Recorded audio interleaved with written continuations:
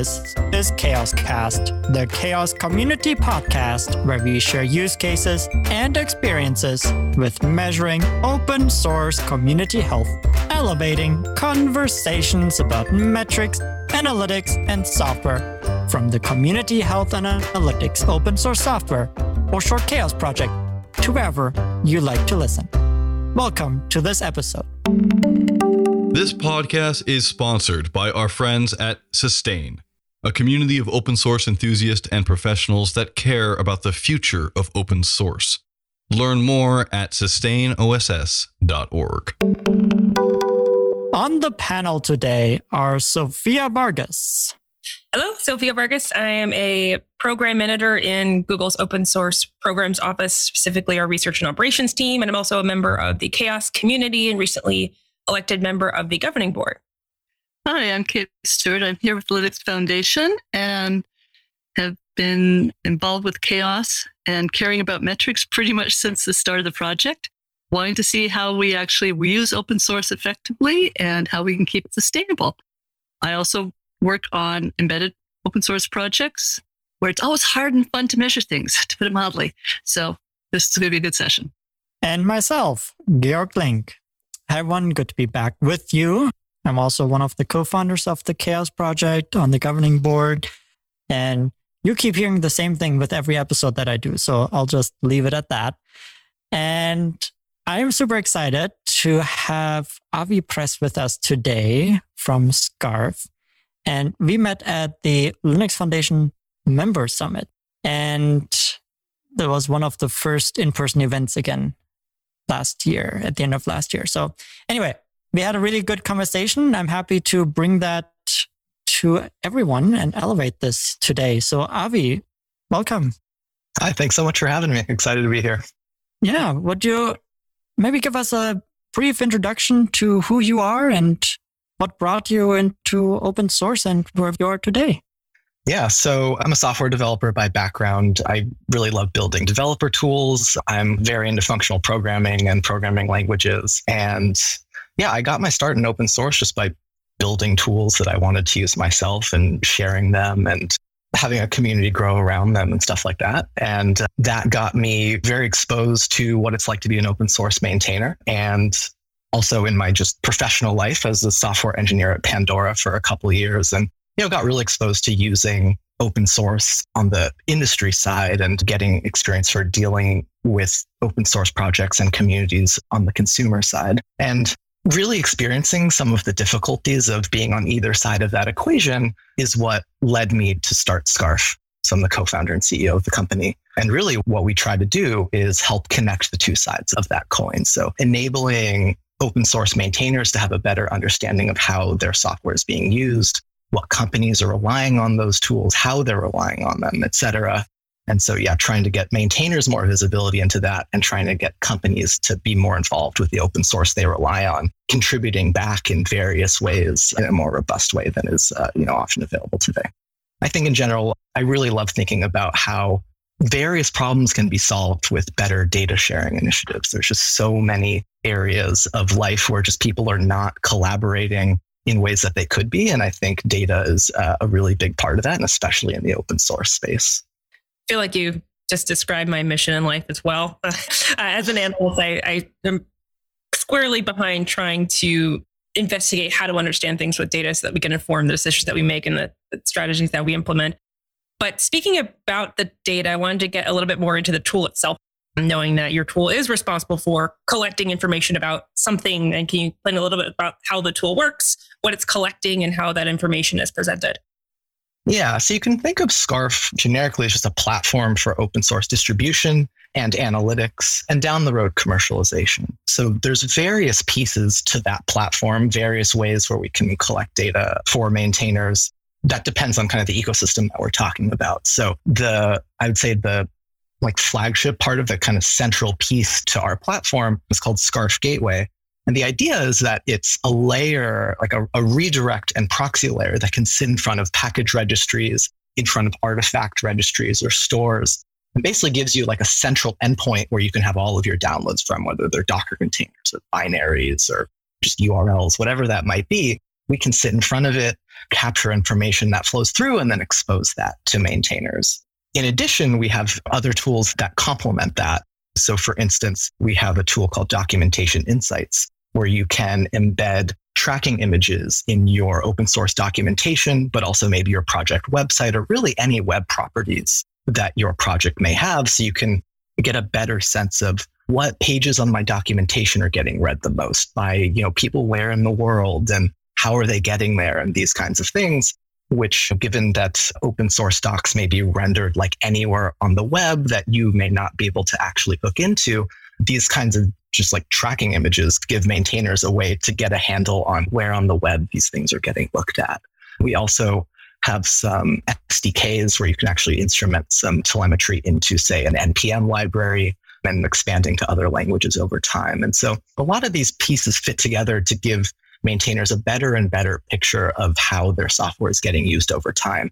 And one of the things where this is getting really cool and powerful, and not even something that we expected when we started building this, was these pieces actually can start to fit together.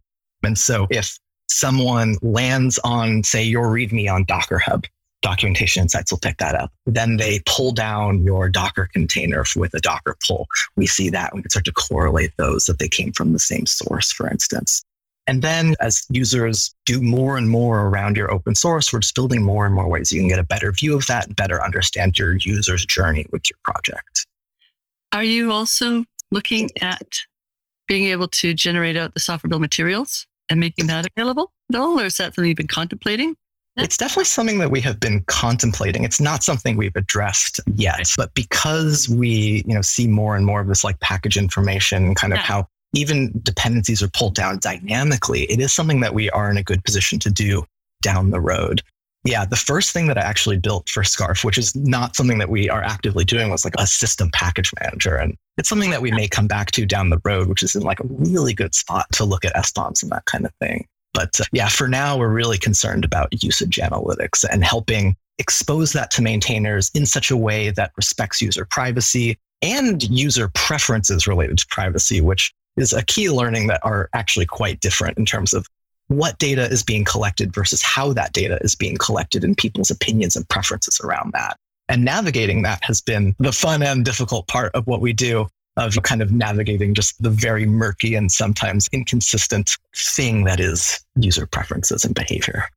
Yeah, that's actually a thing that we've been talking a fair amount in the Chaos project as well, just for the sake of recommending metrics and starting to realize what we're recommending could incur some of these, I don't want to say conflict, but disagreement with various different layers of privacy and policy. And working with any kind of data aggregation tool, I think that's always sort of the broader complexity, especially if you're dealing with multiple different platforms and undefined user spaces. And so I'm curious from your view, is this something where you're defaulting to the existing platform policies, or is there any sort of encouragement to the maintainers or the project community that at what point do they need to take ownership of the privacy policy and data handling around what they are doing with broader information around their user base? So our policy by default has been basically to just not store any personally identifiable information. And so that choice alone simplified a lot of these questions because, for instance, there's no GDPR footprint if you don't have PII. And so a lot of those decisions that a maintainer could have to grapple with are kind of just already answered. Like, we can't give you a raw IP address because we don't even have it. And so that is one of those things that I think, simplified a lot of these questions. But it is something that we are working with the Scarf community to see, well, if you do want to get a little bit deeper and that is appropriate for your project, like what are your options? And different communities have had different policies with data retention. If you look at, say, package registries and like, what does the package registry store about you? NPM stores quite a bit about you. I don't know, the Haskell registry, maybe a lot less so. I think bridging these practices and making them more both explicit to the maintainers, more explicit to the community is definitely something that we try to do. But because this practice of collecting usage information is something that has historically been a bit against the grain, our approach was be very conservative and we'll look for the right way to expand to get maintainers. If they need more information about X or Y or Z, we'll work with them to figure out a way that we can do that in a private manner. a way that does this correctly, but the choice has been to be very careful with how we go about doing that and to start conservatively. There's about to become a census coming out that they've done, come in through people who've been doing scans of code. Oh. Okay. And I think actually the usage aspect that you've got would really interestingly complement to see what people are actually using in the field as opposed to what just the scans are. So we've got multiple people who are doing the scanning of code as part of their products and then giving us their data. And then we're aggregating it all together so it's neutralized. Interesting. So we're looking to see if we find another data. Security scanners. These are coming in from security scanners and, chasing dependencies. But the usage aspect of it is, these are people coming in who have been paid for a service, for products, for the security and so forth. We're doing the scanning, the dependency tracking and everything else. So that sort of gives us a clue where these lovely little hidden dependencies are in that ecosystem, which is what I was asking about dependencies. Yeah. So if you look at the Census One report, you'll sort of see, and the CHAOSS community was helping with that one in terms of trying to sort of show community usage profiles there. But there's another one that's coming out in the next month or two that actually has gotten, because we had 3 SCA tool vendors contributing to it so we could actually have anonymized data. Huh. So it's what we're going to be doing is looking at, okay, where are the common projects people are looking at? That's going to basically motivate some of the work that's going on in the OpenSSF stuff. Try to figure out where there's weak points in our ecosystem. So the fact that, but that's just coming in from scanners and looking at it. I think actually if we could get the usage data in, that'd be even cooler. But that's me. I think my opinion on it is if we can, we should. And so maybe let's follow up about that sometime. I would love to. I mean, even if it was like super limited to start, so rolled up. I just think, quite frankly, raw counts of the number of times people are using a package. You don't even have to give the data of who's using it. It's just the number of people using the package, I think would help. That we could do. That we could definitely do.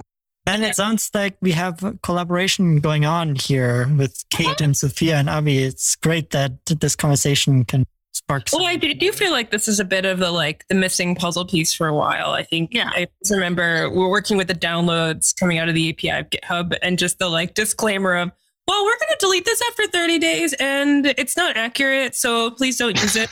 and I know. And one of the things that's also sort of interesting is the rule of thumb I tend to use that seems to be crowd wisdom around me is you've got 10 users for every one contributor that's going in. And I'd love to be able to actually quantify, is that a reasonable metric? Oh, do analysis on yeah. And you might be able to see at the aggregate level. Yeah. Can we actually get a handle on how many people are actually using a package? But the thing that's subtle here is that the whole dependencies and the SBOMs, if someone's using something that's all buried within, is it going to be showing up? Right. For everything, it just always depends, unfortunately. But yeah, I think for the most part, it often does because you're usually fetching that dependency tree. That, and you might be able to see more about the context. So even the comment on what operating system is being used. And I think none of these things are used in isolation, and getting a better understanding of how they're used, even if it's one layer dependency, what is this tied to that's being called, or what is that calling, or what it's tied to, and just sort of where is it sandwiched inside a stack? And there's a lot more details that are coming out of this. It's just there are natural groupings of spaces. And I think about the platform as sort of a taxonomy and a grouping of industry as we evolve technology categories. How do we even bucket things, what things work together, and how we just distinguish what does what? Because it's increasingly blended. And I think something like just usage statistics and usage in context statistics can help you make some of these groupings in a much more informed way. Yes. Absolutely. Absolutely. Awesome. So that is the thing about Scarf that got me super excited. We can finally answer the question, how many users do we have? Who is using our software? This is a question that has plagued us for a really long time. And I keep telling people that, no, we don't want the call home function in your software. That's creepy. We don't want to put, if you want to download this, please enter your information here. There's a lot of things that you or companies are doing to try to keep track of their commercial software and who is using it. In open source, a lot of those tools are not available. So I'm really excited that Scarf is addressing this problem. Yeah, I think that was a really key learning for us, that phoning home is itself kind of a non-starter for a lot of different communities. And we learned this the hard way.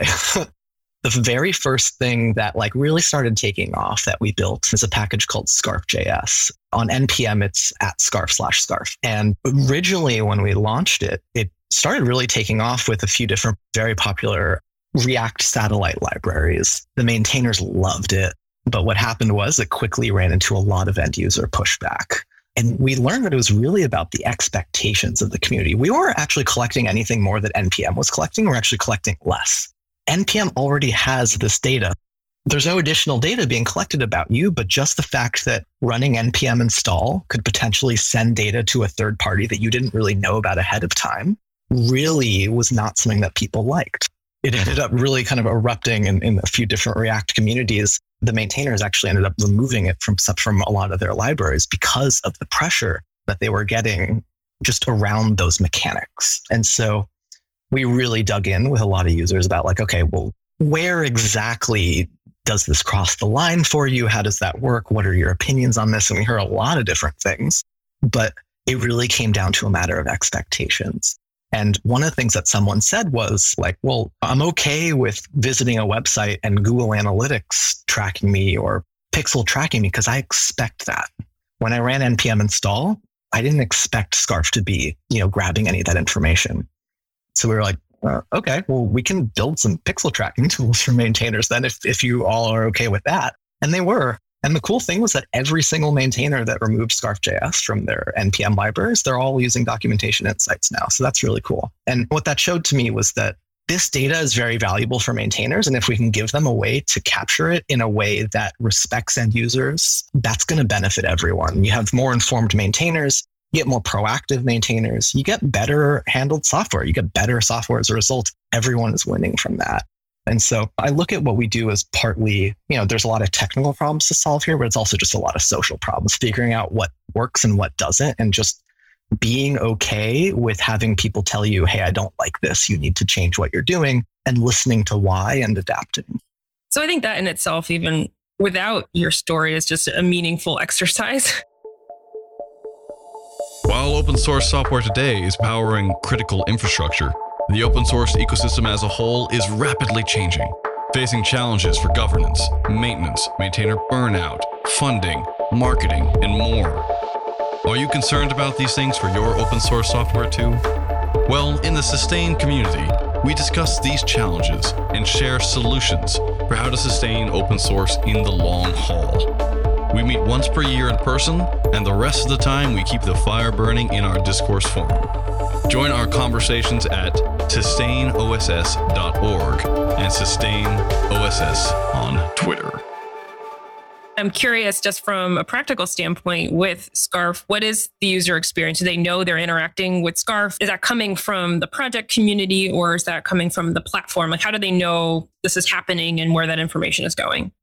Yeah, it really depends on what tool is being used. For things like tracking pixels in a README, you're typically not going to see that or know about it. We encourage maintainers to be upfront about what is being tracked and how, but ultimately they can just embed an image in a README and see the loads of that image. With, say, our package SDKs, we were printing a very large thing to the console right before it happened and giving people like 5 seconds if they wanted to opt out of it.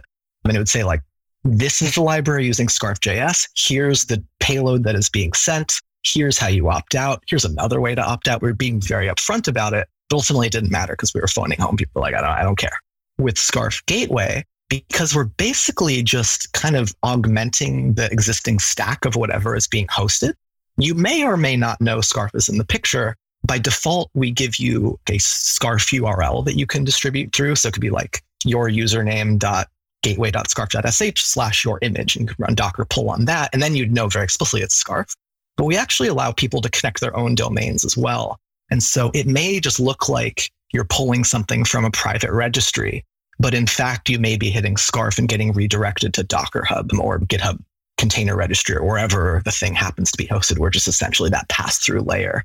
And so we just encourage maintainers to be open about it, and we do what we can. But really, we're just trying to give maintainers more control over their distribution channels, more ownership of their distribution channels, rather than letting it be owned by whatever registry they happen to be locked into that year, which is unfortunately a lot of the dynamics of software distribution today. I have another question that's going to take us a slightly different direction, but just from a data analyst view, a lot of this information is, I'll put it delicately, very messy.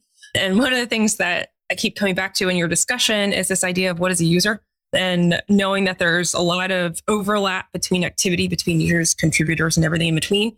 I'm just kind of curious how that's handled in the tool, or if it's handled at all and sort of left up to maintainers. Yeah, I think this is something that we right now have a fairly naive approach to and are getting smarter about over time. So today, the notion of a user is the hash of an IP address, and it gets you somewhere. It does give you some stability, but yeah, like a lot of people could be, say, pulling down a package within an internal VPN, and it all looks like it's coming from the same place. But the reason we're not going any further than that is like, as soon as you start looking at, say, like MAC addresses or device IDs, that quickly becomes a bit more sketchy and icky when it comes to tracking people. And so that gives us something without going too far. When it comes to things like web page loads, you can also look at things like user agents, and we do some of that, but we basically have to keep the stable identifier from a given traffic source consistent across our tooling. And so the user agent of your browser viewing the documentation versus the user agent of your Docker client or your NPM client or pip client or whatever that might look like are not the same. And the only thing that we have in common there is the way that we're hashing an IP address and storing that hash. But yeah, over time, what would be great, for instance, is if more package managers and other artifact managers would have some kind of way to identify yourself optionally that would allow the backends to track more things like that. And we may try to introduce more of those practices over time, especially as we build some of these tools out ourselves. You know, for now, when these kinds of tools are built by tons of different people all over the world that are not collaborating in any way, shape, or form, like this is kind of where this is the common denominator that we're starting from. We're all smiling at each other because we're wondering which follow-up question to ask. In that case, I guess just knowing that that's how you're identifying users, then coming back to the contributor piece and wondering how you encourage maintainers to remove the noise of contributors making downloads to, and in terms of their own work on the project that is going to show up as a download and potentially will show up as a user, even if their relationship with the project is not usage. So, I mean, I think, by default, we're not doing it. We're not doing that. That's just part of the data that you get. And for some projects, that's what you want, because understanding, someone ran npm install inside of that package and we saw what happened there. Someone is kind of working on a fix or something like that. We are building smarter and smarter filters into this. You can specify your own ways to say, this is a piece of data I don't care about, ignore this, and just giving the maintainers control to specify what it is they do and don't care about. It's one of those things that kind of depends on which particular tool we are talking about. For a lot of them, like we will respect things like do not track headers and those kinds of things. And so down the road, maybe there will be developer tooling that will just kind of know to turn that stuff off and say like, this is not a real download or something like that. We'll get smarter about that over time. But for now, it's just, we look at this as we are acting on behalf of the maintainers, on behalf of these projects. It's not really up for us to decide what is noise and what isn't to them. Give them everything, let them decide how to rank those kinds of data. And so that's why within Scarf, you can just like export the raw data that we've collected for you and visualize it in however you want to analyze it. But we also provide tools to do it within the platform.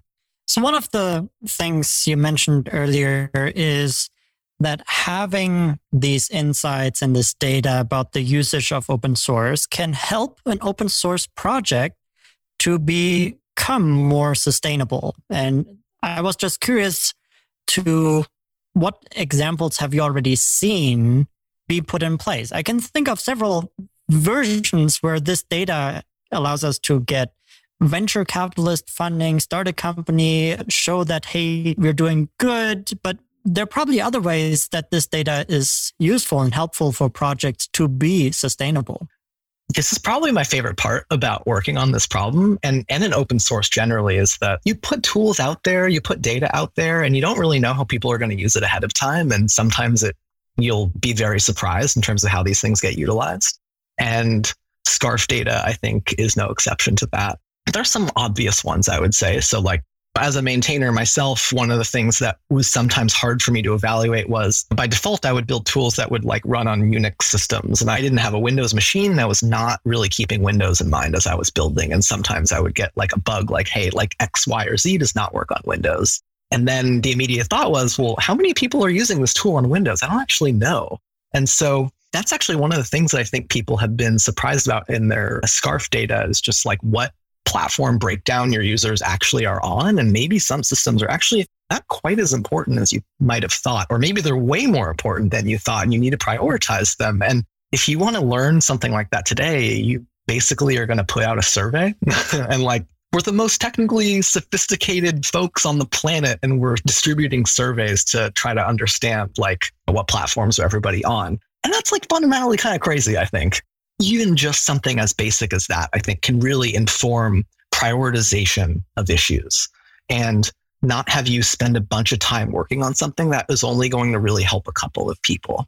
And yes, having people like thumb up an issue on GitHub does have a signal of that, but like, how many people are actually doing that? Is that actually representative of your entire community? We don't actually know. And I think what people learn is like, there's a lot of people quietly, very heavily using a piece of software, never engaging with the project at all. And so like, that's, I think, really one thing that I would underline with this approach is that people use open source in all kind of ways. Not everyone is part of the community, quote unquote, here. Like some people just quietly use software themselves and do stuff. And by building kind of the main path of least resistance to use a piece of software, one that contributes back to the project with just anonymized usage data, then just by using the project, you're contributing to the project. And that's like I think that's a very powerful way to think about an open source community as like, we're all contributing just by using it. That's a very cool idea, I think. Yeah. In GitHub in the projects right now, there's like the clones and the insights and so forth. And how do you sort of see what you're sharing back to the projects differing from that? I don't see them as very different. I just see them as kind of very complementary things. If I'm a project maintainer, I definitely care about how many people are cloning it because those are all potential contributors. But I also really care about how it's actually getting used because that's how I assess kind of the value of what I'm working on. If I have a project and it's just it's people hacking on it, but no one actually using it, well, that's maybe a miss, or maybe that's what I wanted. But I just see this as kind of a way to augment this and give a full picture of how the project is getting used. Yeah, there's just a lot of things I wish GitHub provided more information on. And so we're supplementing. GitHub releases being a great example. No idea about downloads on GitHub releases. Scarf can augment that. I have one question that's more directed at Scarf, the aggregator, if it is an aggregator, and that I always, again, am interested in these kinds of tools, what they learn in their own existence. I mean, we've been talking a lot about the benefit to maintainers to better understand their user dynamics and profiles. But from the perspective of Scarf being sort of the pass-through of all this information, you might become privy to other kinds of dynamics as it relates to open source usage. And so maybe it's a bit early to ask this question, but I'm just kind of curious, from the perspective of Scarf, the intermediary, have you started to notice any sort of behaviors or characteristics that were either interesting or surprising to you as the middleman? I think one thing that really surprised us early on was just how slow people are to upgrade to new versions of your software. It's really slow. It's so slow. You'll push out a bug fix and be like, oh, everything's good. No one's downloading it. Like, that was early on shocking to us about really critical bug fixes that are just like, they're just out there. They're going to be out there for a long time. Yeah, I think that was a really surprising thing. And even now, after like some packages that'll have removed Scarf.js, like they're still collecting tons of metrics just from old versions. And so software that gets put out there is out there forever. And like that notion, I think, was really enforced by the data. Well, this is fantastic. And I hope that now that we've learned a little bit more about this, explore Scarf a little bit, at least I think it has a lot of potential. So thank you for sharing all that and how your approach is so unique and respectful of individuals. I'm just excited. Me too. It's a very fun topic. There's tons of interesting things in it, and I always love discussing it with people. So yeah, thanks for having me. So for someone whose interest we piqued today, how can they get in touch with you, follow you? Where are you online? Yeah, we're online in most of the normal places. We're Scarf_OSS on Twitter, Scarf-SH on GitHub, and you can see we open source as much as we can. We have a community Slack that you can get into, but really you can find everything on our website, which is just scarf.sh. That pretty much has every link you might want. But I just encourage anyone, if this is something that you want to talk about, learn more about, just hop in Slack and chat with us. We always love talking to more people and getting more people involved. Excellent. We always like to end our episodes with a round of value adds where we share something that has brought value, joy, or meaning to our life recently. And I just had a proud father moment today. Our son is going to high school next year. And so the school's already sending out, here are programs that you can get involved in and special academic careers and whatnot. And he just submitted his application for one of those programs, which is an early college program where his goal will be within the 4 years of high school to also earn at the same time a 2-year associate degree from a local college here. And so I'm just super proud that he even wants to do that and apply for it. That was my highlight today. My highlight from last week is the fact that we're starting to see the fact that we've got problems like Log4j really starting to illustrate we need to have that transparency in the ecosystem and automating the tracking of dependencies and letting people understand what's actually there. And the fact that there was a meeting at the White House last week was kind of cool. It's really raising up the elevation that we need to fix our security in this whole infrastructure and understand how everything relates to each other dependency-wise. So I'm all stoked about that. I am stoked that I'm not dealing with it anymore as someone who had an issue in one of our programs. But I think my personal thing bringing me value this week has been we recently acquired an electric tea kettle. And I don't really know what I was doing before, but it has been an incredible value add. I have made so much tea. New England is going through a bit of a cold snap. I think it's going down to like single digits again tonight. So I will be taking full advantage of it and not having to rely on turning on gas and having your partner send you angry text messages because the tea kettle is howling in a room that you can't hear. So I think overall it's improved access to hot water and reduced grumblings in our own personal environment. Sophia, I need to tell you about this device from Japan I have for my hot water, which basically boils it up to a certain temperature and then holds it there all the time. So all you have to do is walk in and press a button and you get hot water ready for your tea. Can you send a link? Because I'm also drinking, and then I have one of these teapots, which if you listened to one of the previous episodes, I just talked about my new tea kettle. And I have the issue that I'm like, oh, I'm out of tea. And then I have to go into the kitchen, turn on the water, wait 5 minutes for it to boil, remember to go back because usually it's already cold by the time I remember again. It's very game changing for the tea consumption for sure. I agree. I have the one that holds it at a temperature and it was just night and day. Yeah, I love it. Excellent. Okay, my turn. Yeah, so I think for my value add in the open source vein, I have been for a long time, but especially even recently, the combination of org mode and Emacs and a specific package for org mode called org roam has been really helpful just in my life broadly and at work. Just kind of full system for like taking notes and to-dos and knowledge management and all sorts of things in one place. And it more brings me joy than it's helpful, I guess, but it can also visualize the whole set of backlinks of topics of my notes, which are just really fun to play with and stuff. But I use it so heavily just for everything in terms of my personal life. It's like the most immediate open source I'm like interacting with every day. And now that I don't really get to write a whole lot of code these days, it keeps me in my editor, which makes me feel nice. Wonderful. Thank you for sharing. And we'll put links in the show notes for anyone who wants to follow up on these things. It is time to say thank you. Thank you, Abhi, for joining us today and sharing your experience with us. Thanks so much for having me. This was great. And thank you, Kate and Sophia, for being panelists today. Thanks, Abhi, for letting us give you a bit of an inquisition about how this is all working. And it's really quite cool. So thank you. Anytime. Thank you. And thank you, dear listener, for joining us today. To stay up to date on future episodes, subscribe for free to this podcast on your favorite podcast app. Share this podcast with your friends and colleagues. If you have ideas for future episode topics or would even like to come on as a guest, please email us, podcast@chaos.community. We hope you enjoyed this episode. Until next time, your Chaos Community.